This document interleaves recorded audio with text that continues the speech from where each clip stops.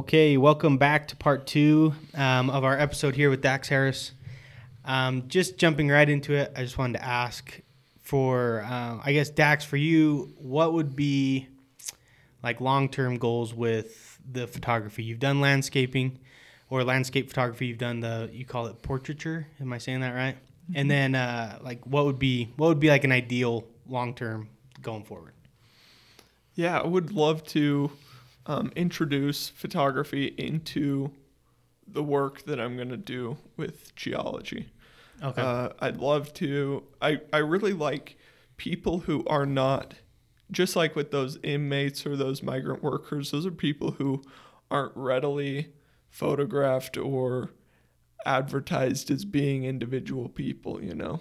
We kind of like to lump those people into categories where these are the migrant workers, these are the inmates, these are the Catholics, or whatever way we categorize people.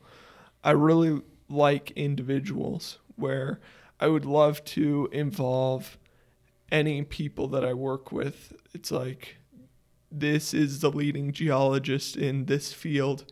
This is his story. This is who he is. This is a photo of him doing what he loves. And so I guess, when you were talking about the work camp or the inmates that you were taking pictures of, you said that you kind of took down each of their stories. So is that kind of more what you want to do? You want to tell people stories through photography? Mm-hmm. Okay. Yeah. I think telling a story is like valuable, but giving a face to a story is really, really cool. And I feel like I'm able to share people's essence almost through photography, where I can get to know them and then photograph them, and I get a different like if I'm taking senior photos and I'm not having a good conversation with the person while I'm taking their photos, the photos don't come out as good. And whether that's just me, my perspective of the photos didn't go well because I didn't get to know these people, but I feel like the photos don't turn out as good. So getting to know people and then photographing them, I feel like I get them maybe comfortable with me, right, and then they become comfortable with the camera. So I think sharing those honest images and stories of people, because for a while it was really nice to have the extra money that I got from photography, but now it's like I'm going to be going into a career, and it's going to be nice to take photos of people as a hobby, take photos of landscapes as a hobby, rather than having it be something, I've got to somehow get 5 more clients or else I'm not going to make money, and then the passion goes away. So I'm curious, and maybe there's not a right or wrong answer to this, but when you're trying to take or learn someone's story, or you're trying to write someone's story, what is that process like for you? So, I mean, I'm assuming it's different probably almost every time, but do you have a process that you like to take, or an approach you like to take to learning someone's story and then turning around and telling it? I really like just conversations. I like talking to people, and I like asking questions that get people just a little bit uncomfortable, where it's like I ask them, I don't know, for example, there's a guy on my Instagram, he's smoking a cigarette out in his car, and I took that photo just like at a lunch break during work one day, and I asked him, like, so why are you here? Why are you working here? And he then at first was a little hesitant to tell me anything, but he started going into a story about like how and I related to it a lot too, because he told me about like how he was a delinquent kid and how he traveled from city to city, how he never really found home, and then he lost his mom, and that was really hard on him because he hadn't built a relationship and stuff. And it was just really, really cool to see how willing people are to tell you about themselves when they feel comfortable. Right. And so, and when they feel important, because asking him if I could take his photo was like, wait, me? Like a guy who works at a potato warehouse? You want to take a photo of me? But I was able to take a photo of him, and it's become one of my favorite photos. And then on top of that, I'm able to, I know every time I look at that photo, his story and what impact that made in my life. And so doing that for other people and taking photos of people and making it so that they're willing to talk to me is cool, getting those stories.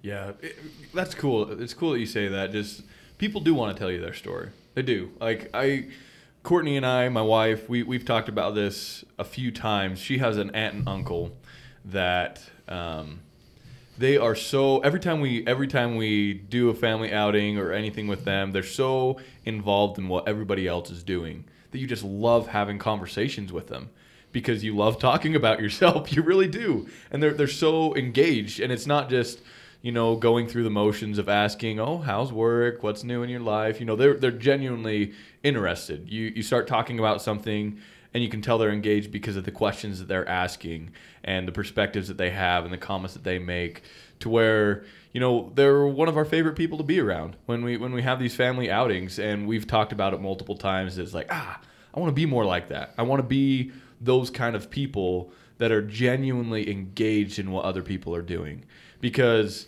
it makes the person you're talking to feel better about themselves. You have this good conversation, and I think that it trickles, you know, into other conversations, and it goes back towards yourself, where you have these engaging conversations. You build relationships that way. You make people feel important and fulfilled after a conversation, instead of this weird, awkward family interaction that you have. You know, it's something that's positive. So yeah, doing that with photography it's awesome. Yeah, I think that's a great principle, and, you know, a habit to try to gain is genuinely having conversations with people and asking them about themselves. Yeah. I think people like talking about themselves. Yeah, and everyone who I've talked to has something interesting to say. Mm-hmm.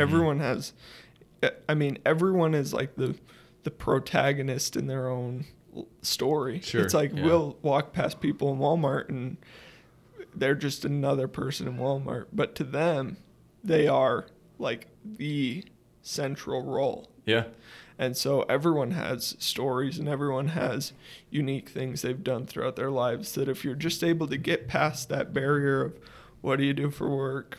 Yeah. Whatever. How are the kids? It's like you get to that level of what truly makes you you. Mm-hmm. And photography for me has opened up that avenue where people are more willing. I mean, people are very self-conscious when it comes to getting their photo taken. Oh, yeah. So to get your photo taken, you've got to put down some walls that you put up. Yeah. And so then by putting down those walls, then people are willing to put down other walls, where what makes you interested in, with seniors, it's like, what makes you interested in playing basketball? But then you hear like, what was important about like being on a team? Right. What have you learned from that kind of, and no matter who it is, I don't like to discount anyone, because you don't know what anyone else's experience is, and you don't know what they could teach you. Because I never was on a team sport, but taking senior photos has taught me like, oh, it's valuable to be a team player and to work in a team and stuff like that. Yeah, no matter how black and white somebody might seem, you know, it's like, oh, I'm taking another senior picture of somebody on the basketball team. I know exactly how this conversation's going. It might be a preconception, you know, but people are different. People have totally different stories and things that make them tick. So is your approach to maybe a stranger, like not a client, would your approach be to ask, can I take your picture first and then get into the story? Or is it typically like you want to get to know them and then take a picture?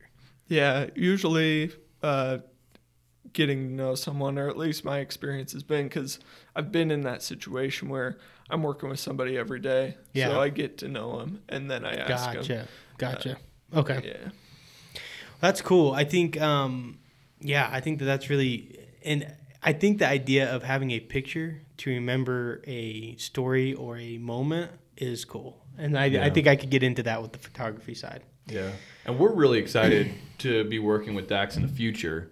You know, we talked a lot about his portrait photography and his outdoor photography, and we've approached him to kind of utilize both of those aspects.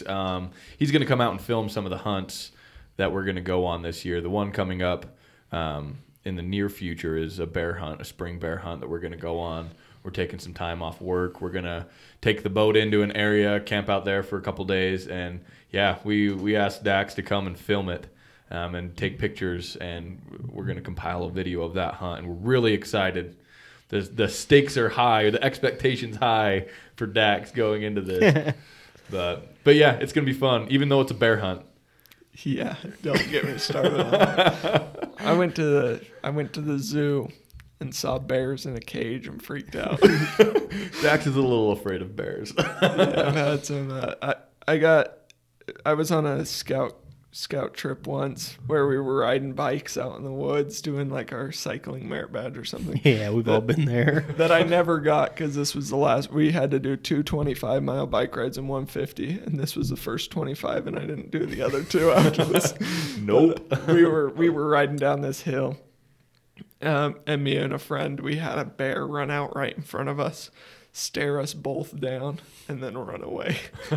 2 little 12-year-old kids, and it was just so freaky. We were both so scared that every time that memory comes up, it's like worse and worse. It's like the bear had 30-inch long claws, and then all of a sudden the teeth were 4 feet long. And He ate your friend. Haven't talked to him since. Yeah. he rode a bike, got on our bikes and rode it. Chased us down the trail on a bike. Yeah. So we're excited for that. So I guess, Dax, tell us a little bit about like your experience now with film. Is that like a newer passion? Is that a newer hobby? Or is that something that you've basically done since the start of your photography?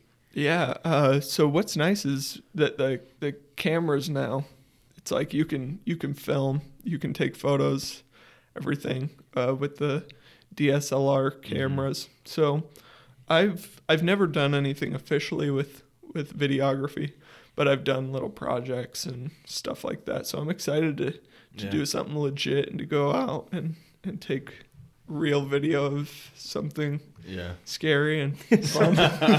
Chances of us seeing a bear in a new area, you might be fine. We might not even see one. We might not. We're going to see one. We're going to kill some bears. I am confident we're going to kill some bears. Yeah. Some killing is going to happen, whether it's us to bears or bears to us. Something's dying. Something's dying. Yeah, that'll be kicking off this spring, so stay tuned for that. You guys will now have a little insight into the guy behind the camera on that video and behind, hopefully, a lot of the pictures that you're going to see in the next little bit about the bear hunt. Yeah, super excited for that.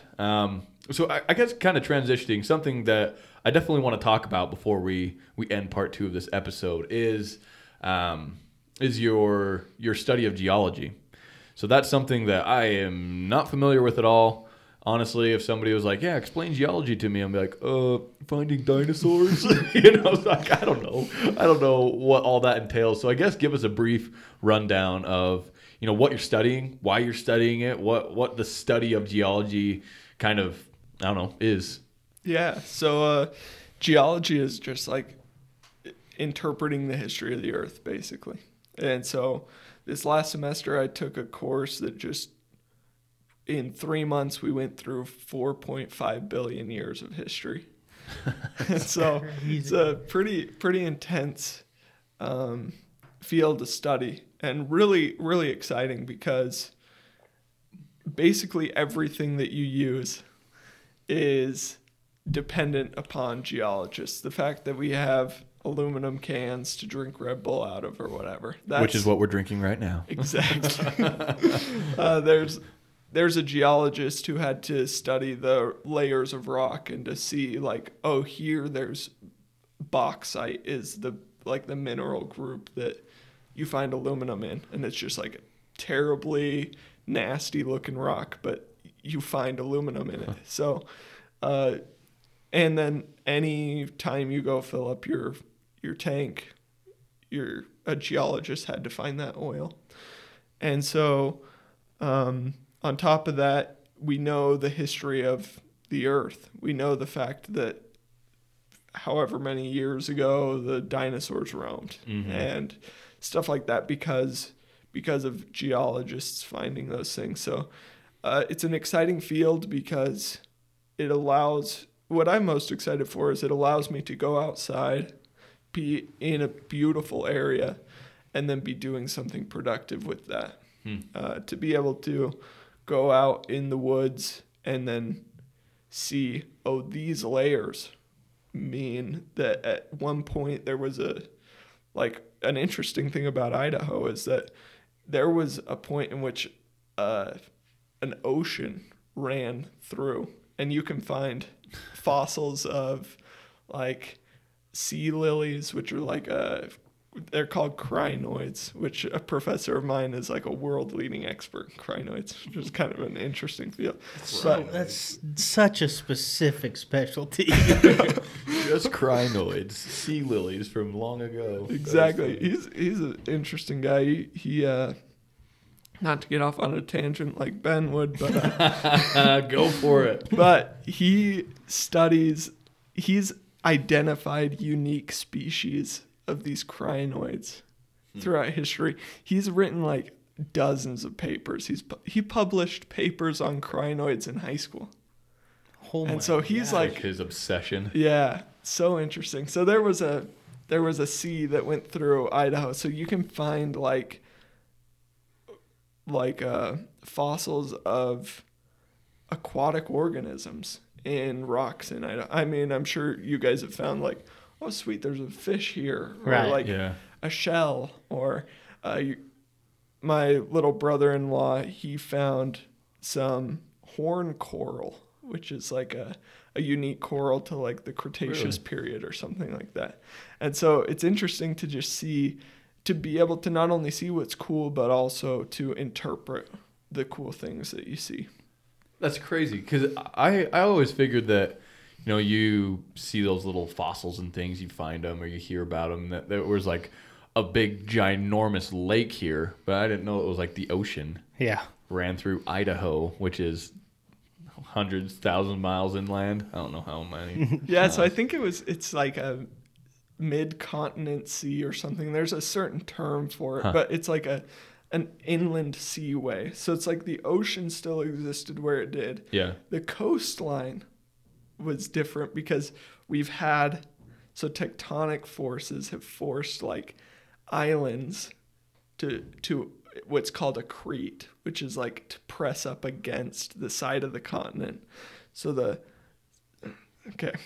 how deep do you guys want to go? Let's go deep. Let's dig into it. Okay, so there's a mid-ocean ridge in the middle of the Atlantic Ocean between Africa and like North America.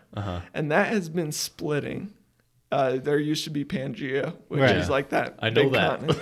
So that's been splitting. And as it splits, there's called the active margin, which is the side of the west coast of the United States is the active margin because the entire North American plate, because of that subduction, or because of that mid-ocean ridge, is being pushed outwards. And then the East Coast is called the passive margin. And what's interesting is like the Appalachian Mountains used to be like the Himalayan mountains, which is an interesting thing to think. So what is now a passive margin used to be an active margin.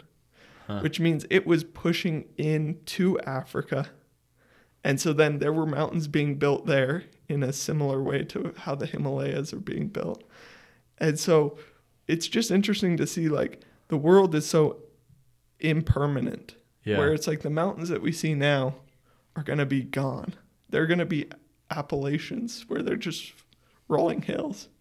And it's all like geology tells that story. Cool. Geology and the work that geologists are doing help us to understand why it's important that we like take care of the earth and why it's important that we make the steps to like love what we have because it's not permanent. Yeah. It's like we are so like inconsequential because everything just kind of goes away eventually.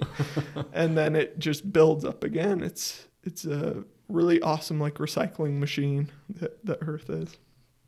So, I mean, this could open up a wicked can of worms. Ooh, Tom is just getting off the rails now. I'm not gonna ask all the questions that are now in my head, but you could do a whole episode on like your opinions on dinosaurs, your opinions on Pangea, because it's an opinionated topic nowadays. You know, yes. Like we feel like it should be a kind of set in stone type of thing, but we're not going to get into this. I don't think, because that is a can of worms. Yeah, but it is. It'd be worth coming. It's opinionated. It'd be worth having Dax back on. Yes. And doing a whole separate episode about both sides of the argument, and maybe get a little intense.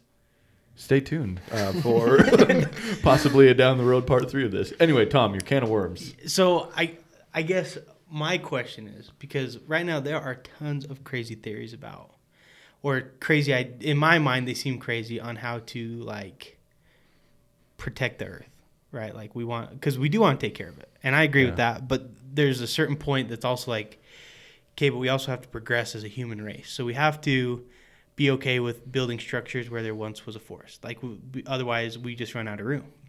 So my question would be, based on the things that you're learning, what is an appropriate measure that we can take that would actually maybe benefit, make a small change in our personal lives that would benefit the Earth?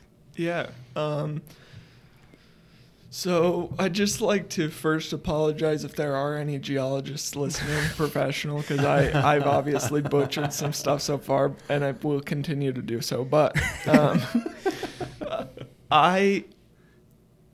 some of my professors are of the opinion that like global climate change doesn't matter because it's over such a long period of time. Like the Earth has been around so long and has recovered from stuff like this before. Like, and we're talking about like global warming or like the ice caps melting, all that kind of stuff. Yeah. Okay. And I just read a book this last month it was called Timefulness. It's by a professor over on a East Coast university, something like that, and she talks about why it is important that we take care of the Earth and that we don't just run it. And something interesting that I learned this last semester was that there are a species making it so that the Earth is uninhabitable for that species. So humans making the Earth uninhabitable for humans by our own works. Yeah. That isn't unprecedented. There was the first trees that existed on land. They were so prevalent that they sucked down so much CO2 that they cooled the Earth to a point that the Earth was no longer inhabitable for those trees. That species of trees died out. So I feel like us saying there's no way we can change the Earth enough to make it uninhabitable for ourselves is inaccurate.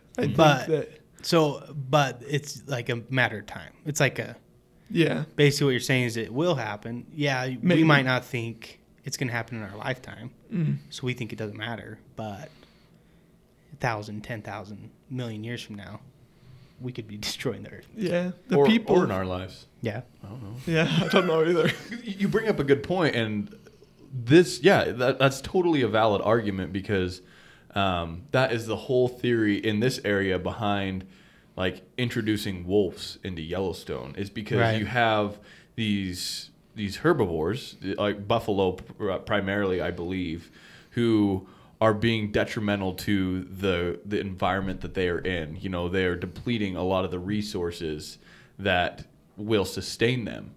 You know, so they're introducing a predator to thin out that population so that it's a healthier ecosystem. You can have too many herbivores in a population and they wipe out the nutrients or the things that they need to survive, and therefore they die out, you know. And so having that healthy balance. So you're saying that book you read, that the same thing can apply to humans. That we can make the Earth uninhabitable for ourselves. Yeah. Huh. And there's like an official commission who set up the geologic time scale, which I'm sure you guys have seen, where it's like you can see the Jurassic, Triassic, whatever. And they just set up a new, I think it was 2016, that it became official that 1950 on is a new geologic era or epoch or period or something like that. And it's called the Anthropocene. And it's because Anthropocene is something related to like human activity.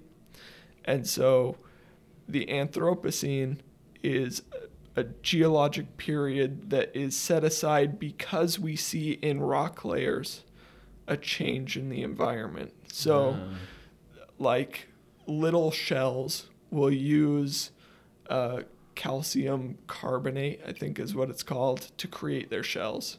And because they use calcium carbonate, it involves carbon. And so we can tell what the atmosphere was like in millions of years ago because we take the little shells, we find the isotopes of those shells, where how much of it is carbon-12, how much of it is carbon-13, and then we're able to take those ratios and find out how much carbon was in the atmosphere at any given time. And so we're seeing in like shells that are being deposited by dead organisms, we see an increase in carbon in there. However they find that, I have no idea. But they're able to find that, and then we're able to see like humans are having an obvious impact on how much carbon is in the atmosphere. What that means for climate or whatever, I'm not smart enough to know, and I don't think that I can give a good good advice on what to do. But I think that I love nature, and if I were able to, I love the natural world, and if I can make a difference in protecting it in some way, and I found out like, oh, doing this thing will help to preserve the world that I love, then I'd do it. I just don't know. I don't know what the right moves are to make. Yeah, I think that it's important. I consider myself, an environmentalist, and it doesn't mean that, I'm out there chaining myself to trees. I still hunt. I kill animals. I harvest them. I kill fish and I eat them. I participate that way. But like you say, if there's things that immediately impact the wilderness and the world that I know and enjoy, I want to try to protect that. There's constant problems that pop up with, they're trying to do some mine in Alaska, that Pebble Creek area, and it's going to ruin these spawning grounds for these salmon. It's like, I want to protect that species that I can enjoy later on. One that's kind of close to home, and I've thought about this, Thomas, and I don't think we've had this conversation, but this is live right now. One of the cool areas that's close by here is called Kilgore, and there's been kind of a debate going on about some gold mining that they want to do over in this Kilgore area, but it's going to have adverse effects on the wildlife population in that area. This Kilgore is kind of up in the neck of that Hebgen Lake that we were talking about. And so things like that, where it's like, I want to protect that. I want to protect those things that we enjoy, these beautiful forests and these beautiful animals, so that we can harvest them and eat them, and keep a healthy ecosystem. I think we should have you back on, Dax, and talk more about some of the opinionated, a little bit more heated episode about what we do and how it affects the outdoors and the world that we live in. And I'll definitely need to do some research because I'm obvious. Me too. But and that's the thing is I'm genuinely curious. That's why I asked the question on what's a reasonable way we can reduce a carbon footprint. But my thing is I am uneducated to the point that I'm not even kind of like what you said, and I appreciate that you're like, I don't have an answer right now, but yeah. I think finding an answer that's reasonable and that like people can actually get behind, I think it'd be almost worth it, to try to raise a little bit of awareness with whatever we can, whatever resources we can. And like the Kilgore thing too, it's tough because you read one article that says this is great, this is wonderful, this will bring money to the economy or whatever it is, and then you read another one that's like, oh, but they're destroying the ranches, they're destroying the wildlife. So it's a matter of being educated, and so like for me, I just need to spend more time on topics like that, educating myself so I can have a good opinion. And have a solid opinion that I can then be like, no, I want to back that up. Yeah, and if you follow with that, you see the people who will benefit from the gold mine will say it's good, and the people who will, everyone has an agenda. Like geologists, a lot of our jobs, the most lucrative jobs are in oil. Yeah. So therefore pipelines and things like that. So if I have a professor who worked in the oil industry for 30 years, obviously he's going to say, no, we shouldn't put regulation on oil. Yeah. And so something that I thought was interesting that you said, Ben, was that you were saying, yeah, I kill animals and I do this, but that's also, from what I understand, like the Department of Fish and Game, they set up how many animals will be killed, and that's a form of conservation. It's like if we didn't, we'd have issues with like the bison in Yellowstone, where they're herbivores eating too many of the herbs. Then you'd have a bunch of elk in your backyard, deer in your backyard. Yeah. Yeah, and they eat a lot of the vegetation and washes riverbanks out, and that whole argument there. Isn't there in the Midwest or something, there's a spot where you just like all year's open season because people just run into hit deer on the freeway and stuff? No, not that I know of. Back east in Midwest, they have much wider seasons, especially for whitetail deer, where like Courtney's family is from Oklahoma. And I think in Oklahoma, you can get like 7 deer tags a year. Like 2 of them can be bucks or something like that. There's really wide open seasons where here in Idaho, it's like a way shorter season and you can harvest 1 animal. Yeah, I mean, I guess technically you could do 1 in-state, 1 out-of-state deer. Yeah, but you're going to have to pay for it. Yeah, if you wanted to shoot 2. And you have to jump on the opportunity because now they're putting restrictions on out-of-state tags. So yeah, not that there's like it's a free for all, but yeah, it's very very. It's just easier. It's easier because they have a lot bigger population than we do here. So yeah, like I think that Fish and Game does a pretty good job, at least around here, of trying their very best to manage the wildlife. They care. I think that's of my opinion. Something interesting on that note, I guess that they put out like a ranking of the most conservationalist minded states or whatever when it comes to wildlife management. And Idaho ranked like 49th. Oh, so we're low. But I mean, there are new things in place right now where they're talking about maybe doing an antler restriction, making sure that animals are at least growing to maturity before they're harvested by a hunter.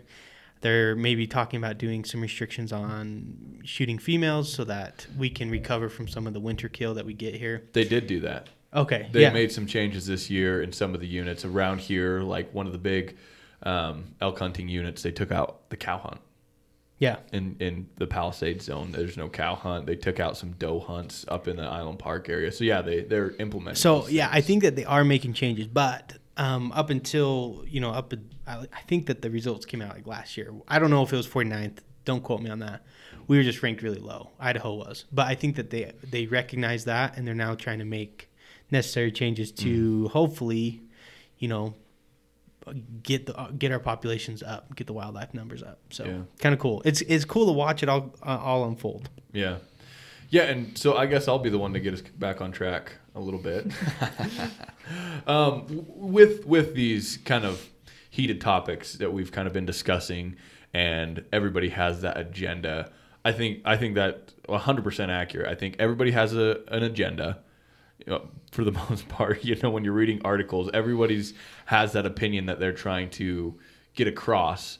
So wading through all that, I think that you just need to be educated. I think that you need to be able to read through the lines. When you read an article, you need to see that person's side. You need to read the other side and make informed decisions for yourself.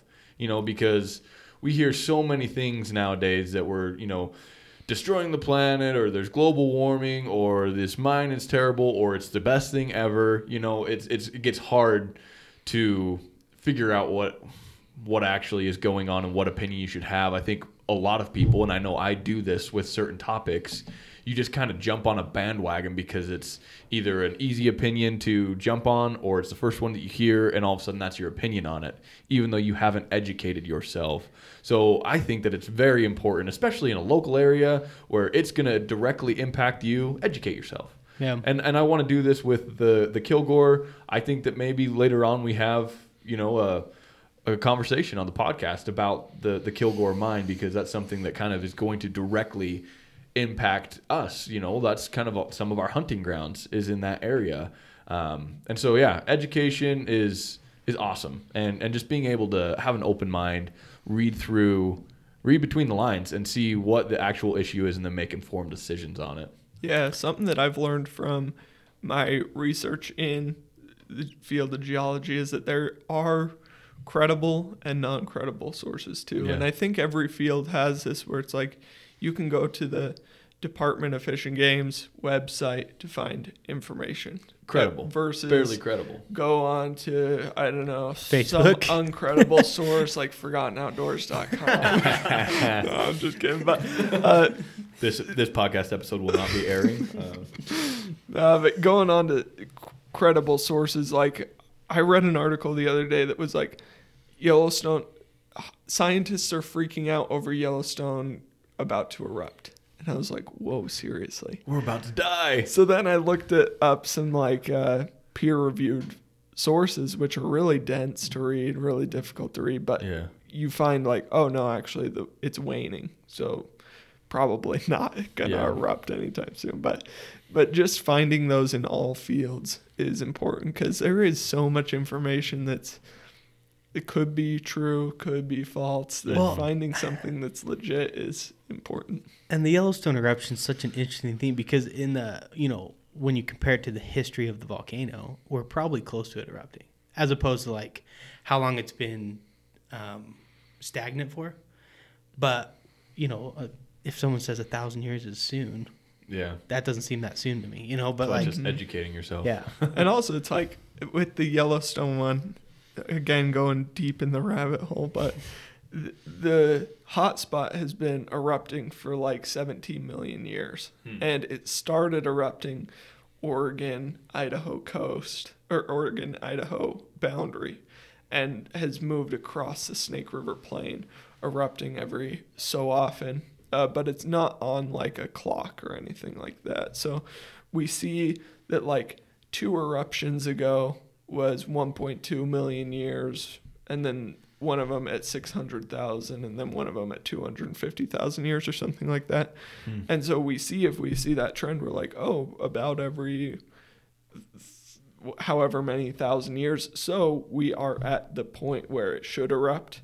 If you look back at the history of the last like 10 eruptions, it's not on a clock like No, that. not It's just kinda- random. Some of them are only a few thousand years separated. Others of them are like millions of years separated. So Yeah. yeah. Interesting. Well, I think that's cool. I think, I mean, I feel like this is kind of a wrapping up point, but I do feel like, I guess, so how much time do you have left in school? 2 years. So, I mean, there's still plenty to learn. Dax will be another guest on, I'm sure. Yeah, and I'm sure that we're gonna have some pretty weird conversations when we're Some out hot bear topics. hunting. Oh, yeah. And so we might just have to post bear hunt, vet some of these out. And I do. We're gonna have you back on, Dax, and we're gonna talk about some of the more controversial topics. We'll all do some little research because It's worth it. I'm not afraid to talk about those things. And I don't think that people should be afraid to talk about controversial topics if you're coming to it, approaching it in a place of honesty and not hostility. You know, Well, like and if if you're you just not, have a desire to learn, Yeah. you know, which is kind of where I'm at this point. And that's why I was like, oh man, it'd be really cool to ask somebody who's studying this, you know, what's your opinion on dinosaurs? Because you have people who are like, dinosaurs never existed. And I'm Yeah. like, but we have so many freaking fossils. how does that even make sense? Yeah. And so it just would be kind of fun to get into that stuff. Yeah, coming into a place of honesty and an open mind, not saying that I'm going to believe everything, but not saying that I'm going to immediately discredit everything somebody's saying. So anyway, yeah, episodes to look forward to. Cool, yeah. With Dax and some videos and all that good stuff. So again, guys, thanks for listening. We had a great time. As always, subscribe, like, share, all that good stuff. And we will catch you guys next time.